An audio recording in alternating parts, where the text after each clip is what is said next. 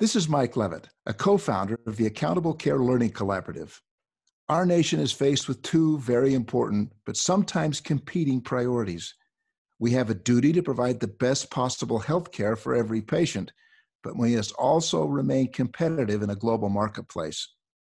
That's what value-based care is all about. Our challenge is to create a uniquely American system of healthcare. Truly, we're in a race to make value work.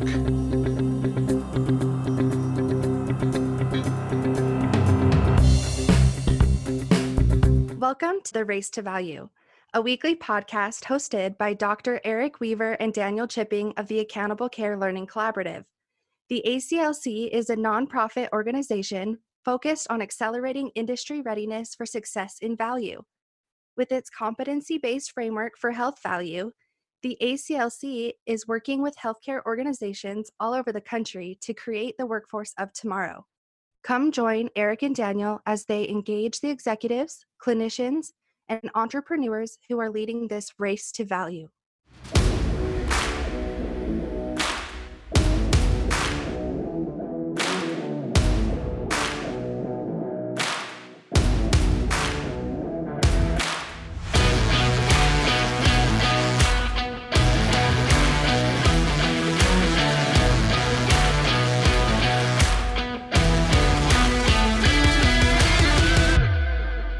Race to Value listeners, this week we're going to be talking about creating scale in a collaborative care model to improve behavioral health outcomes.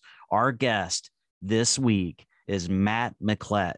Matt is a military veteran. He's a psychiatric and mental health board certified registered nurse. He's the senior director of clinical operations at NeuroFlow, which is a digital health company that provides industry-leading solutions for technology-enabled psychiatric collaborative care. And Matt is also the co-founder and executive director of a nonprofit organization called Action Tank.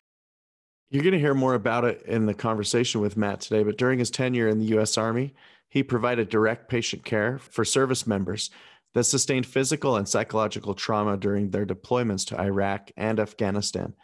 These experiences led Matt to become intimately involved in developing and evaluating mental health and substance use disorder policies at the Leonard Davis Institute of Health Economics and as a subcommittee member on the Philadelphia Mayor's Opioid Task Force. He's won multiple awards and has been published in peer-reviewed studies for his work on policies related to the opioid epidemic. Our listeners are going to learn so much today. Daniel, after listening to Matt share his insights on how to develop technology-enabled collaborative care models that improve behavioral health outcomes, I'm confident our listeners today are going to have a significant competitive advantage after this week's episode and win this race to value. Matt, welcome to Race to Value. We're so happy to have you on the show this week. Yeah, thanks, Eric. It's a pleasure to be here. Well, Matt, in getting to know you a bit in preparation for this interview, I have such admiration for you as a leader in value-based care.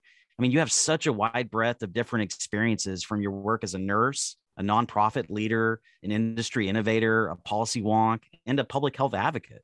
You've done so many incredible things in your life and your career so far, leading you to where you are today at NeuroFlow, a leading digital health company that combines workflow automation, patient engagement solutioning, and applied AI to really support behavioral health integration. And I know your military background must have played a part in helping you develop the perseverance and discipline to pursue this chosen endeavor to really create a happier and healthier world with collaborative care and preventative medicine that reduces medical costs and improve health outcomes. You have so many accomplishments in your bio, but one of the things that really stood out to me was your connection to the Pat Tillman Foundation as a recipient of their prestigious military scholarship. And Pat Tillman, for our listeners out there, just to remind them of who he was, I mean, he was an American hero in so many ways. And he was driven by a passion for a righteous cause. You know, everyone knows the story of him leaving the NFL and serving his country. And before his untimely death on the battlefield, he was quoted as saying, "Passion is what makes life interesting, what ignites our soul, fuels our love, carries our friendship, stimulates our intellect, and pushes our limits. A passion for life is contagious and it's uplifting."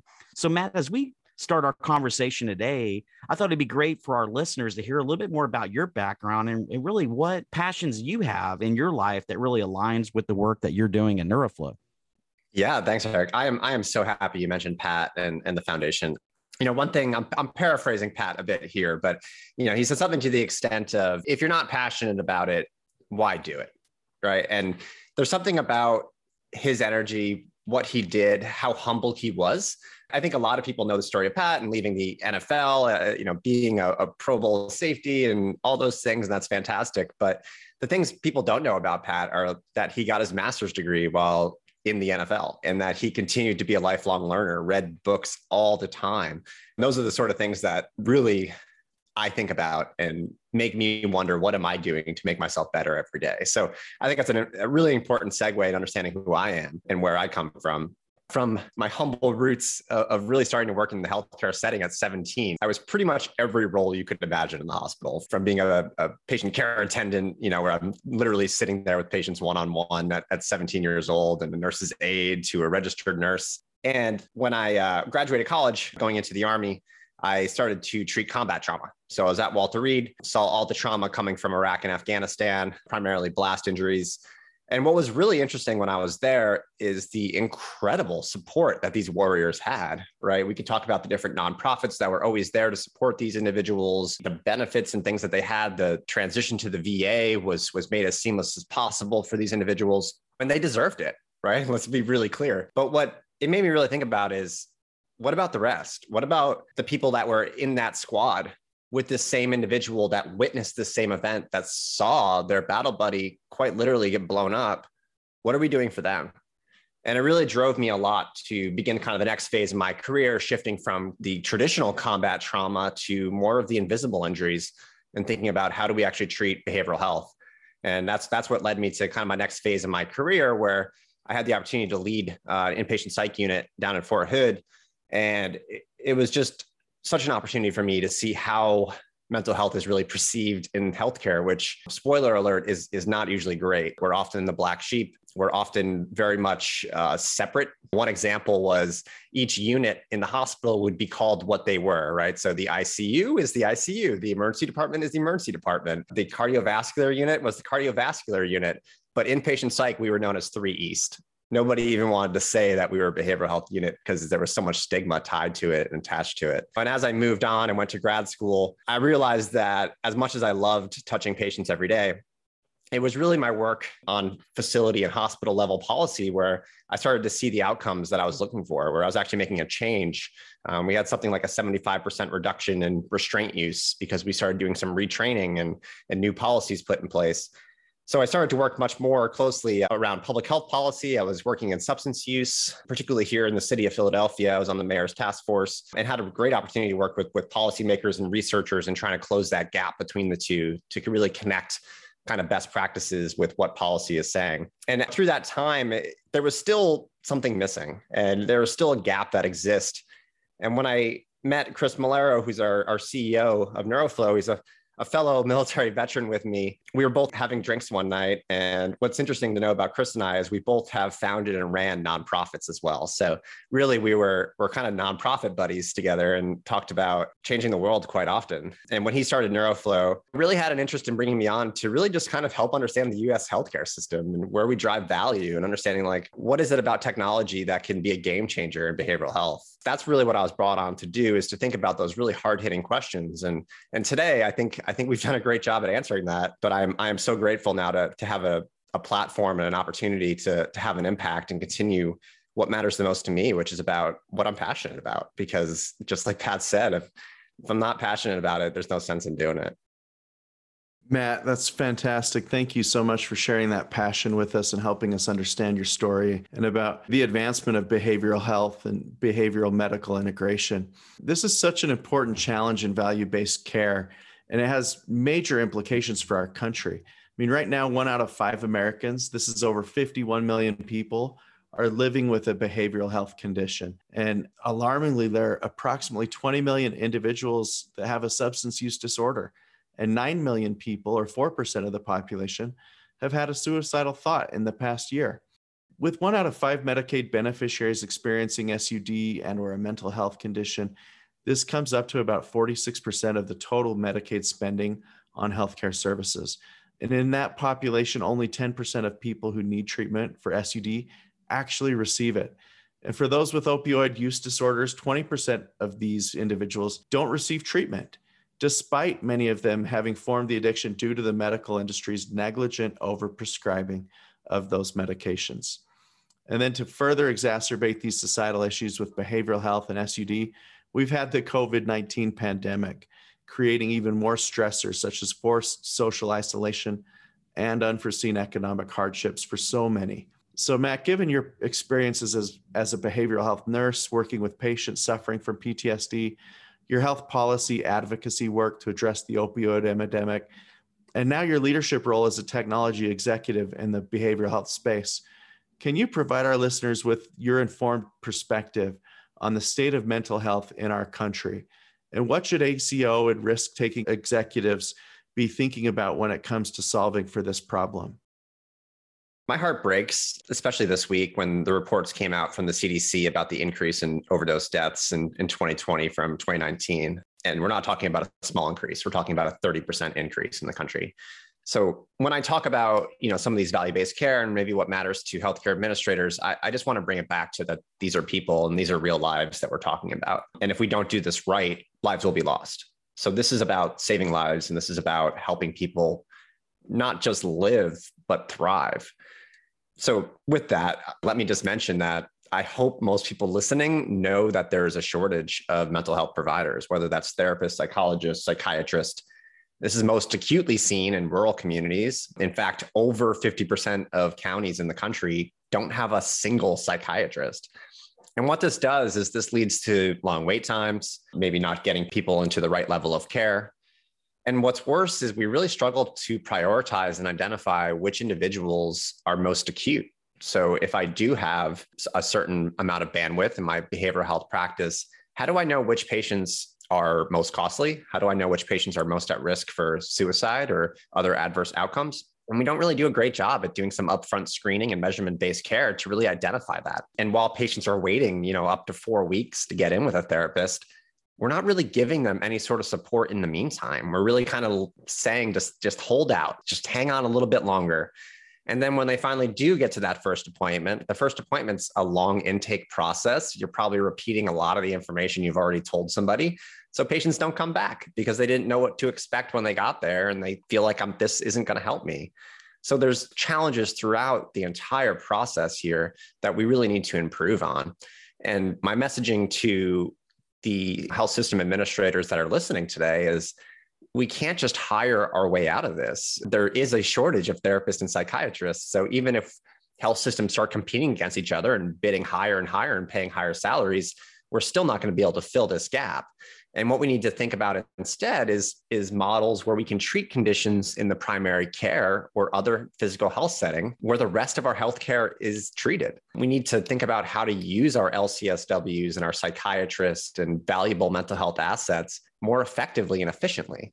And this may mean things like using these individuals not for one-on-one therapy, but instead as consultants in order to supervise groups of paraprofessionals that can be trained in delivering behavioral interventions, or training our staff to really know how to treat these conditions, understand these conditions, and understand what evidence-based practices might be in place for them.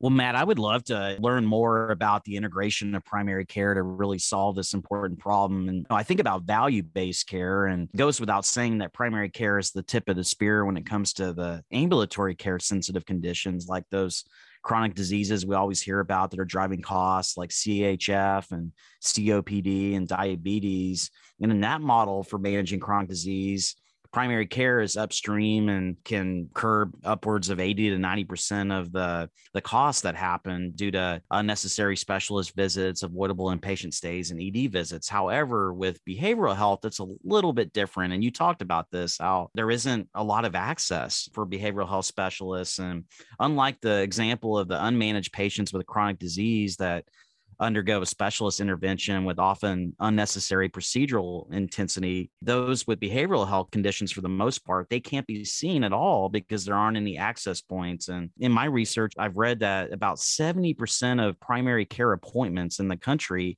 include some psychosocial issues, and less than half of those primary care patients receive any mental health treatment at all because of this shortage of specialists. And to put this in context for our listeners, the Substance Abuse and Mental Health Services Administration estimates by 2025, the U.S. will have a shortage of 15,000 psychiatrists and 26,000 mental health counselors. Research also shows, though, that, and I wanted to spell this out for our listeners, the Psychiatric Collaborative Care Model, otherwise known as CoCM, that's an effective and efficient way to deliver integrated care for complex patient behavioral health needs. CoCM is a model that really enhances the usual primary care, but adds a couple of things like care management support for behavioral health treatment, as well as regular psychiatric interspecialty consultation with the primary care team. So, Matt, I wanted you to provide some perspective on how to achieve better integration of behavioral health and primary care.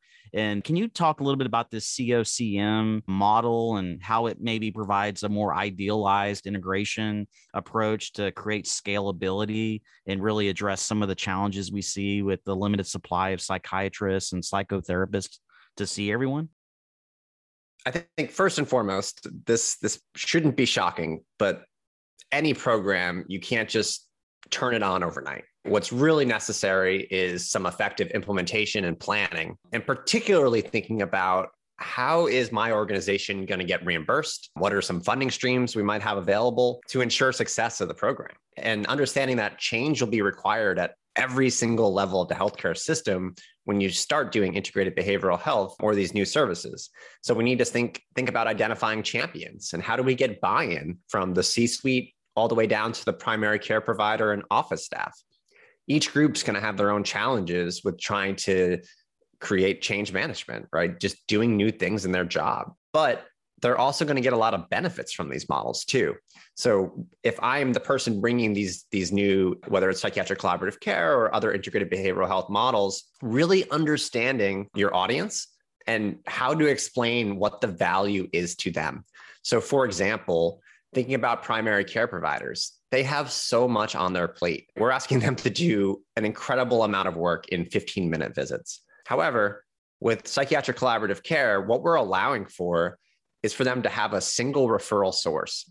When I think there's a patient with a behavioral health condition and I'm not really sure what to do, right now the status quo is to try to find a referral source for them. Where do I get this patient? Where do I place them? Often these visits end up lasting 45 minutes, hearing the patient out. Actually having somewhere to direct them to, being able to track that care over time so you know you can actually track the success and see how they're doing. There's lots of ways where we can actually make this easier for the PCP when we incorporate these programs into their everyday practice. And psychiatric collaborative care is one integrated behavioral health model. Generally, psychiatric collaborative care is part of what we call a stepped care model, which basically means we're going to get the right patient to the right level of care. So there are certain patients who maybe have psychotic disorders or have personality disorders or certain conditions that are really not appropriate to be treating in the primary care setting. And we're still going to be referring them to specialty care. We're probably still going to be sending them to kind of the traditional behavioral health clinic. However, there is the vast majority of the population with mental health conditions that are much more in kind of this mild and moderate range. And particularly thinking about conditions like depression, anxiety, substance use disorder, which absolutely can be treated effectively in the primary care setting. And how CoCM helps with that is you're bringing in a team model. So now you have the PCP who is still in charge of that patient's care. So they understand where that care is coming from. All of the prescriptions and things are also going to be coming from that PCP. But what they have is the support of a care manager who's going to be checking in with that patient each month, tracking outcomes, delivering brief interventions, which could be things like goal setting and behavioral activation to help them get up and move, right? Change their life, change something. And then the psychiatrist is there to check in with that care manager each month and come up with a plan. That could be medications, but it could be lots of other treatments too, and helping to really create an individualized treatment plan together as a team and monitoring that outcomes over time. Collaborative care is not indefinite. So this is generally, going to be about 3 to 6 month progress. But what we're going to do is we're going to base the outcome of the program on the outcomes of the patient. Basically, what we're going to do is we're going to capture metrics up front, things like the PHQ for depression. And what we're going to do is we're going to set a target, which is generally a 50% reduction in that PHQ. And we're going to work together as a team until we meet that target. And once we get there, we're going to graduate that patient from the program. And now we know what treatment's going to be effective for them ongoing. So they don't need to be seeing a psychiatrist every single month. Instead, the psychiatrist is able to be involved in more cases because they're simply consulting and probably spending, roughly 5 to 10 minutes a month on a patient, helping the PCP to find the right treatments, which allows just an incredible amount of bandwidth now for this very valuable psychiatric resource that we have.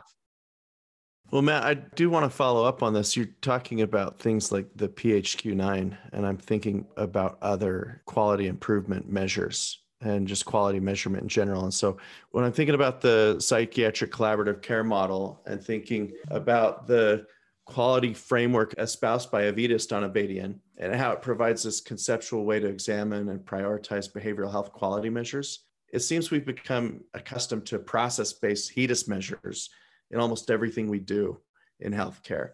And in behavioral health, it's important to look at effectiveness of care measures like the antidepressant medication management or follow-up care after hospitalization. And like you've talked about, the PHQ-9s are a must. How does an organization look at incorporating more structural measures into the measurement mix? And if a multidisciplinary tech-enabled collaborative care model has a more holistic view of a patient's well-being, should we also be thinking about how to measure organizational responsiveness in meeting the unmet social needs when treating patients' behavioral health disorders?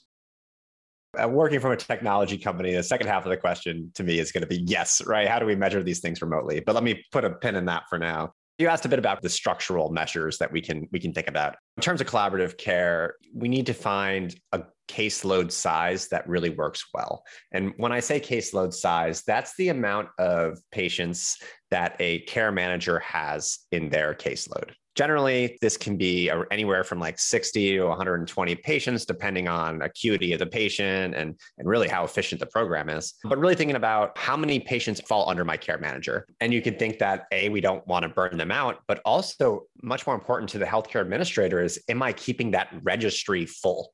And registry is a term for the system used to track patient outcomes in behavioral health. So a registry is an essential component of psychiatric collaborative care. One of the challenges is filling up that registry. So how do we identify patients to actually be in the program? So when we think about structural measures, what we're going to think about is, are we actually getting patients into the program? And are we actually at a caseload size that is manageable and cost effective for us as an organization? You can also think about training, making sure that our staff really understands the model and their role, and the use of technology to support both the staff, which again, we're going to talk a bit about the registry, I'd imagine a little bit more, but also with the patients, right? Making sure that they feel supported and cared for between appointments, because they're going to be meeting with their care manager, maybe twice a month. But that's a lot of time in between. And these aren't long therapy sessions. These are 15 to 30-minute check-ins. So making sure that they really feel supported with the resources that they need, making sure that those components are in place so that the staff can be effective. Second half was really about kind of making sure that the social determinants and social needs are met. There needs to be a process upfront for really screening these sort of things. So thinking about food insecurity, housing insecurity, a number of different loneliness is a really important social determinant, thinking about COVID-19. How do we measure these things up front? And that should really be part of the intake process in collaborative care or integrated behavioral health models. And we need to be documenting that and making sure that those things are being addressed. That's also a big part of the role as the care manager in collaborative care, because we know if social needs aren't being met, we can think about Maslow and the hierarchy of needs. If I don't know where I'm eating, right, I'm not really going to be able to work on cognitive behavioral therapy to address my depression. I need to fuel my brain before I can do that hard work. Couldn't agree more that we need to really think about how we support these social needs. And I think the best way to do that is really upfront assessment, measurement, documentation, and then making sure that we have the resources and community resources in place to then refer or at least link up that patient with the resources that they need. Well, Matt, you've done an exceptional job, I think, of explaining the need to improve health outcomes by integrating behavioral health into primary care, leveraging technology. We're going to get more into that. But I think back at my experience in running ACOs, and I remember thinking about behavioral health as something that was seemingly elusive. Like we just couldn't figure it out because there wasn't the right access points to get patients in to see specialists. So we focused on other things that were maybe, low-hanging fruit, like the things I mentioned earlier, like the chronic conditions. But in thinking about cost savings, behavioral health integration has a tremendous impact. And for our listeners out there, I just wanted to run through a couple of stats, just to hit that point home a little bit. But if you're a patient with a chronic disease, you're 3 to 4 times more likely to have a behavioral health comorbidity, which, if left untreated, can lead to functional impairments, poor compliance, increased costs. Patients with chronic disease and behavioral health comorbidities also cost as much as 50% more than those without the behavioral health condition. For example, if you're a person with diabetes, you might cost the Medicaid system $9,000 per year. But if you're a person that concurrently struggles with a mental health illness or a substance use disorder, that cost skyrockets to more than $36,000. And the same is true when you look at any of the major chronic conditions like CHF or COPD and others. And then patients who are depressed are 3 times more likely to be non-compliant with the treatment plan. They have a higher risk of physical illness. Primary care physicians prescribe 67% of the psychotropic medications and 80% of the antidepressants in the US, even though primary care has been shown to deliver suboptimal behavioral health care, which begs for integration. And one last thing I'll mention, the American Psychiatric Association estimates $26 billion to $48 billion annually could be saved in the healthcare system through effective integration of medical and behavioral services, representing a 5 to 10% decrease in the nation's overall healthcare spending. So, Matt, with all that said, I wanted to see if you could provide our listeners maybe with a few examples of organizations that are out there really pursuing a more advanced behavioral medical integration that's leading to, of course, better clinical outcomes, but also the cost outcomes that are associated with shared savings and these risk-based contracts. And then also, what are your views on the value movement and how that's going to accelerate the integration of behavioral health in the long term? When we think about cost, man, does mental health matter? And I think I hate to be cynical, but this is why the time is now, right? We have a policy window that is open because all of a sudden payers, healthcare administrators really understand that individuals with physical health conditions and mental health or substance use conditions are 2 to 3 times more expensive than someone with just that physical health condition. So when you look at different studies that have been done, particularly out of the University of Washington and the AIM Center, we can think about the IMPACT trial. This is one of the most famous collaborative care studies. And what they found is that for every dollar that they actually invested in collaborative care, there was a return on investment in long-term health cost of 6 to 1. So that means if I spent $100 on this program, I was going to get $600 back in savings. And estimates range roughly 5 to 10% of total healthcare cost can be saved over a period of 2 to 4 years for patients that receive collaborative care. And we're working with a number of partners that are not just performing collaborative care, they're thriving with collaborative care and seeing the outcomes and the cost savings. There's a few organizations that we work with, particularly in the chronic pain space, that have value-based arrangements and shared savings agreements for things like low back programs. And what they're finding is that by incorporating any level of behavioral health integration, so one's coming to mind where they don't have a psychiatrist on staff, but they do have care managers and they are measuring outcomes and they are thinking about how to treat these conditions in the care.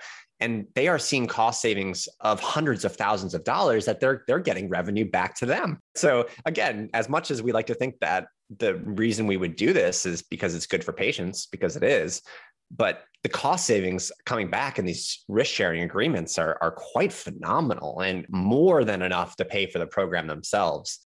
I do get a little worrisome if we think about just value-based care. It's a little hard to predict when we think about implementing these new models.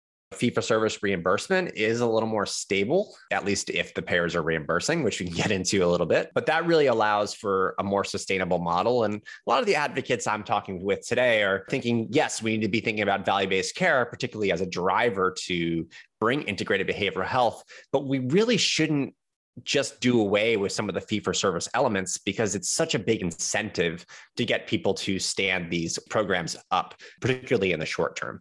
Health First down in Florida, a great organization we're working with, has really been looking for a way to perform collaborative care effectively and efficiently, because it is time consuming.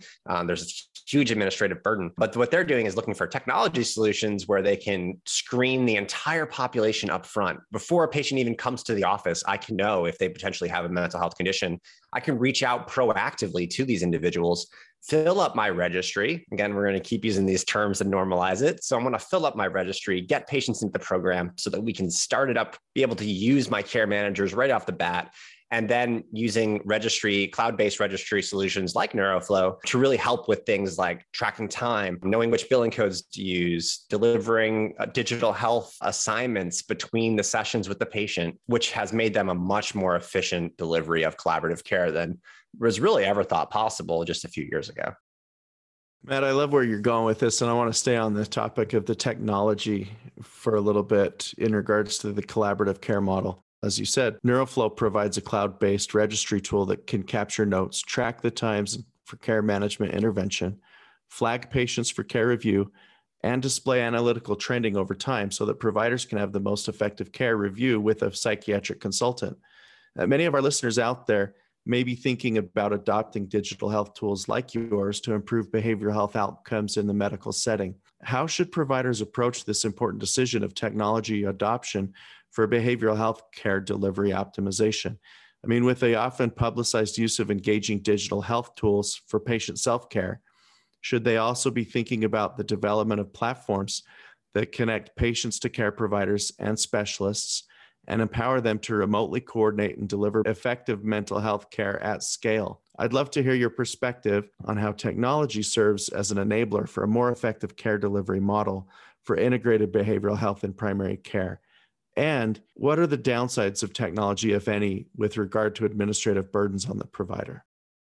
The most common concern I hear, man, if I had $1 for every time I heard this, is liability and concerns that if I am measuring outcomes remotely, if I am asking people about suicide when they're not in my office, if I am providing digital health content, which is delivered automatically, what kind of risk am I putting myself and my organization in?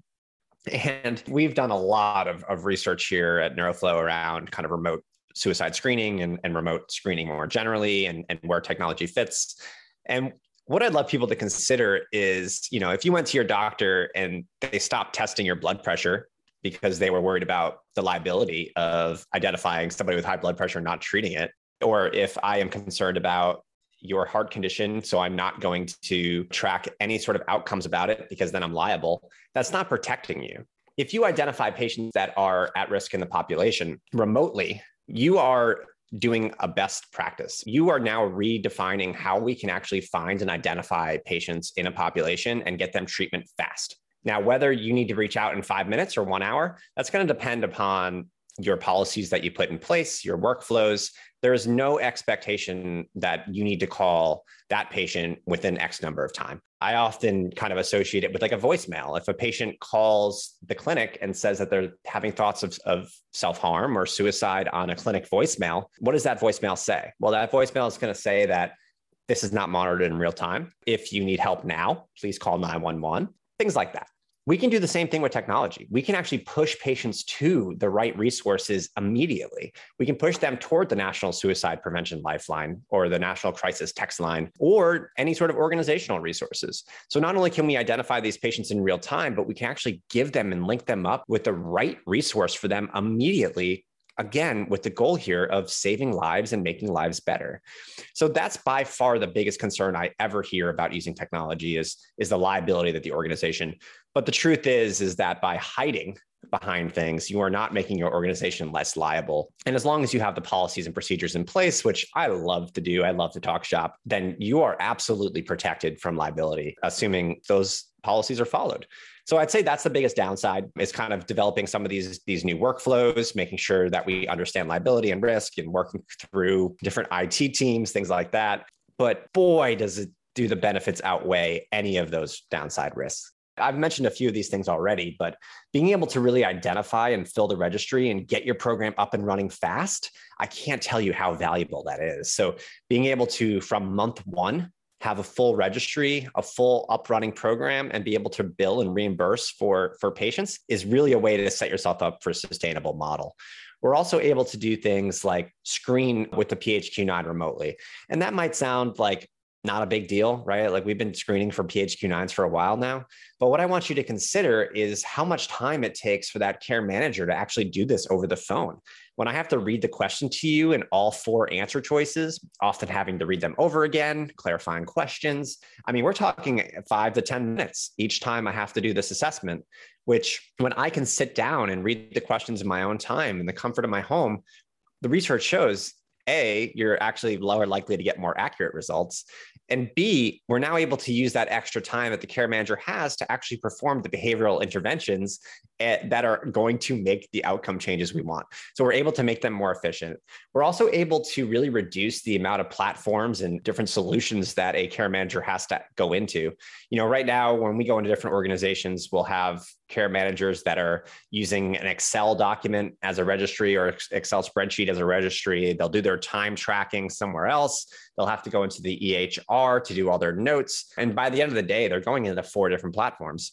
Our goal is to really have one central place for that care manager needs to go into to do everything that they need to do, from documentation, notes, identifying which patients I need to speak with today with my psychiatric consultant, risk stratify quickly to know which of my patients are at the greatest risk, assign digital homework, right? Being able to do all of that from one place is quite game changing and really has not been done to date. And then finally, the last thing that technology really enables to do is to make life easier for the PCP as well. So through EHR integrations, we can actually make sure that the data flows exactly where it needs to go for that PCP.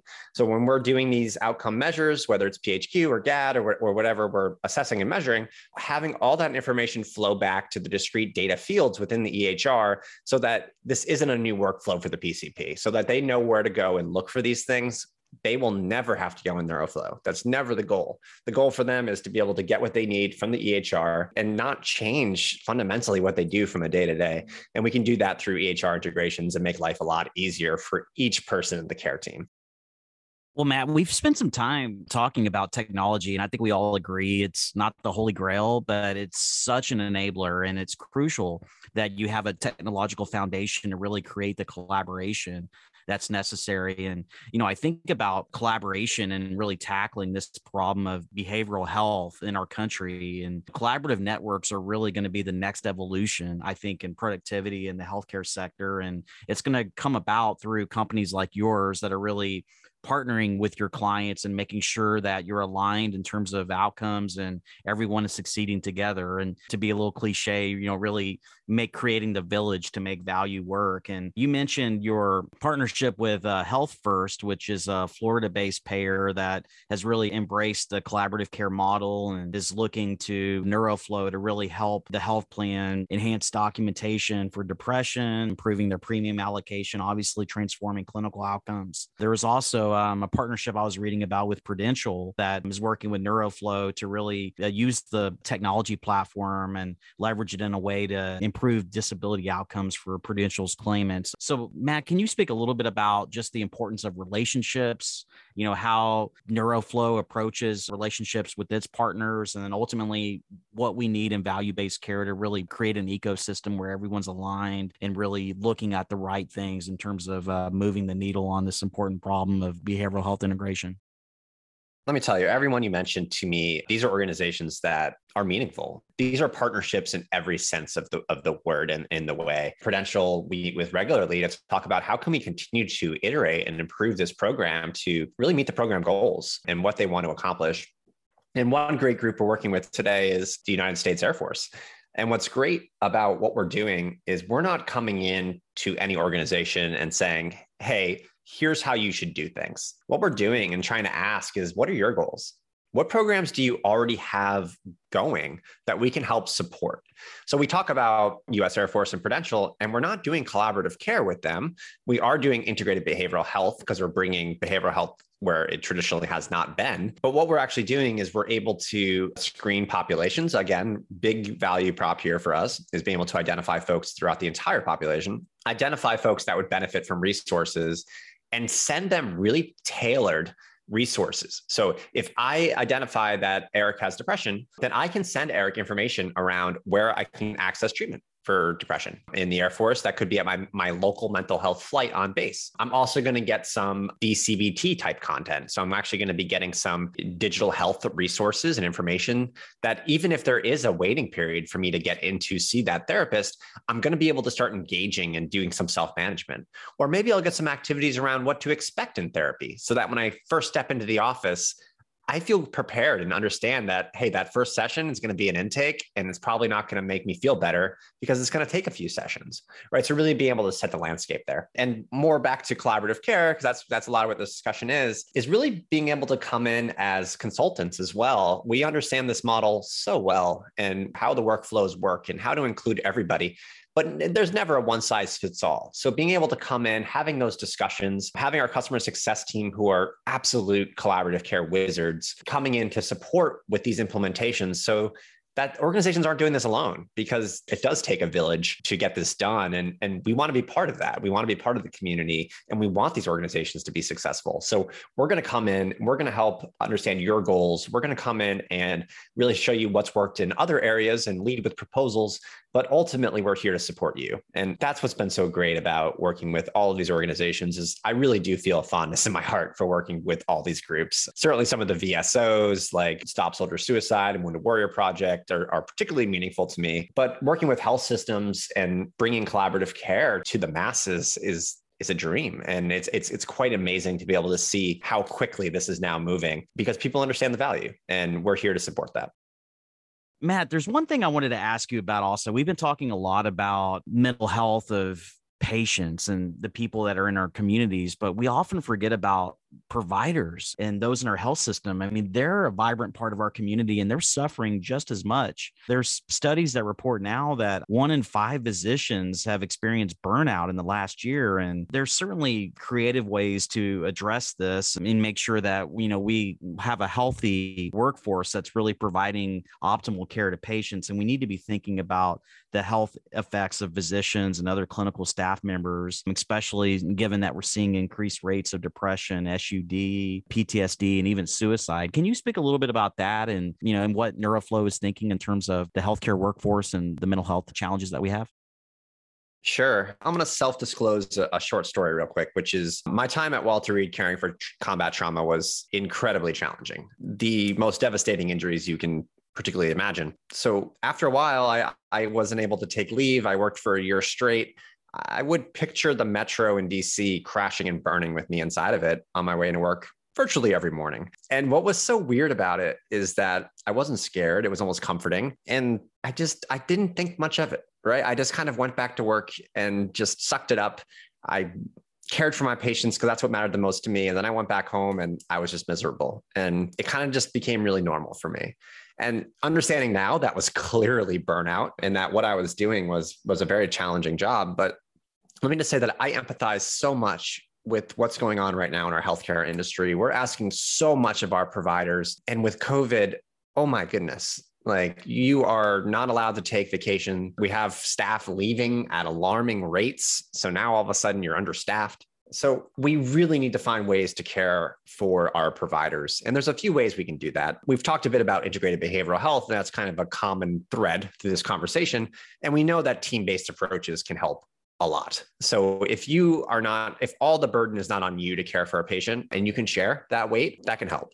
And so talking about collaborative care and some of these different ways that we can help patients is one way to actually help with provider burnout. But we're also working much more specifically with providers through technology. So we're actually rolling out with health systems now to support their healthcare providers. So we'll actually have a separate rollout, which is sometimes, again, we very much are all about making sure we customize and make things flexible. But we might work with like the EAP or other employee programs where we are able to identify folks that are at particular risk for burnout, give them resources, and also provide a lot of psychoeducation about what can I do about preventing or treating provider burnout.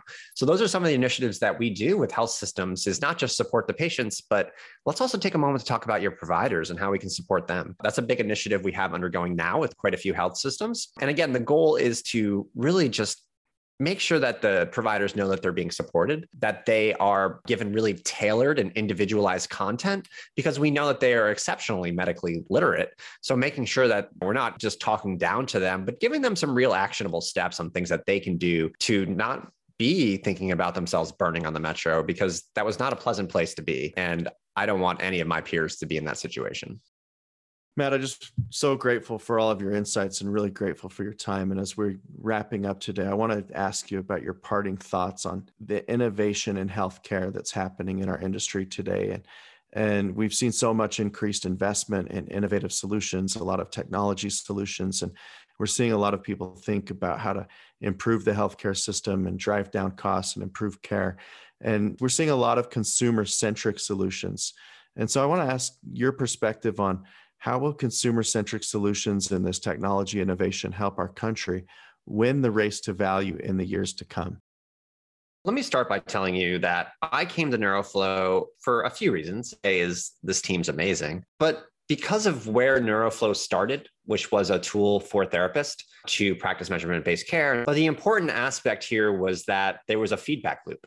And one of my most challenging things about working in the DoD and the VA setting was there were 16, I don't know, probably 20 different apps now, one for each different condition. None of that information fed back to me or the care team. What we were left with was, hey, here's something that might help you. Good luck. And I don't think that's the right solution. I think what we need is to involve the care team in these consumer products. And that's really what we tried to do. We have a very friendly and engaging consumer platform, which includes behavioral economics to actually reward patients for doing the right thing. So if I complete my assessments, I get points, I gather those points, and I'm able to redeem them for gift cards. And why that's so important is because if we don't collect this data, then there's nowhere for us to really start getting people directed to or to begin practicing measurement-based treatment to target. So it's a long-winded way of basically saying, I am all for empowering the consumer. Let's put the power in their hands, but let's also give them the extra support of knowing that the care team is there and that when there is a time of need, that will feed back and alert a care team to reach out, because we're not trying to replace the individual. Our goal is not to replace the therapist or the psychiatrist. I think there's a human element that is far too important. But what we can do is make people more efficient and more effective. And that's really our goal. So my hat's off to anybody in this space that's trying to make a difference and help consumers and help patients. But that feedback loop is just so critical. So my suggestion to anybody in this space is to think about, how do we use this information, or how do we help tailor treatment plans that benefit both the patient, but also can help our care team understand what's going on with that patient and what kind of treatments they're receiving. I think that's why I love our approach. Is it's both the consumer product, but much more importantly to me is involving that care team and making sure we're getting a very personalized experience, both in terms of geographic resources and what's available through my organization. The way NeuroFlow works is you could go into the App Store and check out our awesome reviews and download NeuroFlow, but you need an invitation from either your organization or your therapist. So we're used by a number of different organizations. I mean, I've touched on kind of chronic pain and the physical health space. We're used in oncology. We're used in women's health. We're used in emergency departments. We're used by payers for population health. But ultimately, the important aspect here is that that data is feeding back to somebody, because our goal is to identify folks that are at risk and make sure that they're getting the care that they need. What we're here to do is empower the consumer and organizations to know that support is there and that they're getting really tailored resources. We don't want to just send you generic information where you're going to have a long wait and things like that. We want to make sure that you have personalized content coming to you and making sure that your care team is able to get the information that they need in order to provide the best care that they can. Well, Matt, thank you so much for joining us this week in the Race to Value. And, as we conclude our conversation today, how can our listeners find out more about the great work that you're doing at NeuroFlow? Yeah, thank you guys so much for having me. This is a lot of fun to talk shop with you guys, and integrated behavioral health and provider burnout. All these topics are just so vitally important to discuss right now. To learn more about NeuroFlow and what we're doing, you can certainly visit neuroflow.com. Check out some of our pages on collaborative care and how we support these initiatives.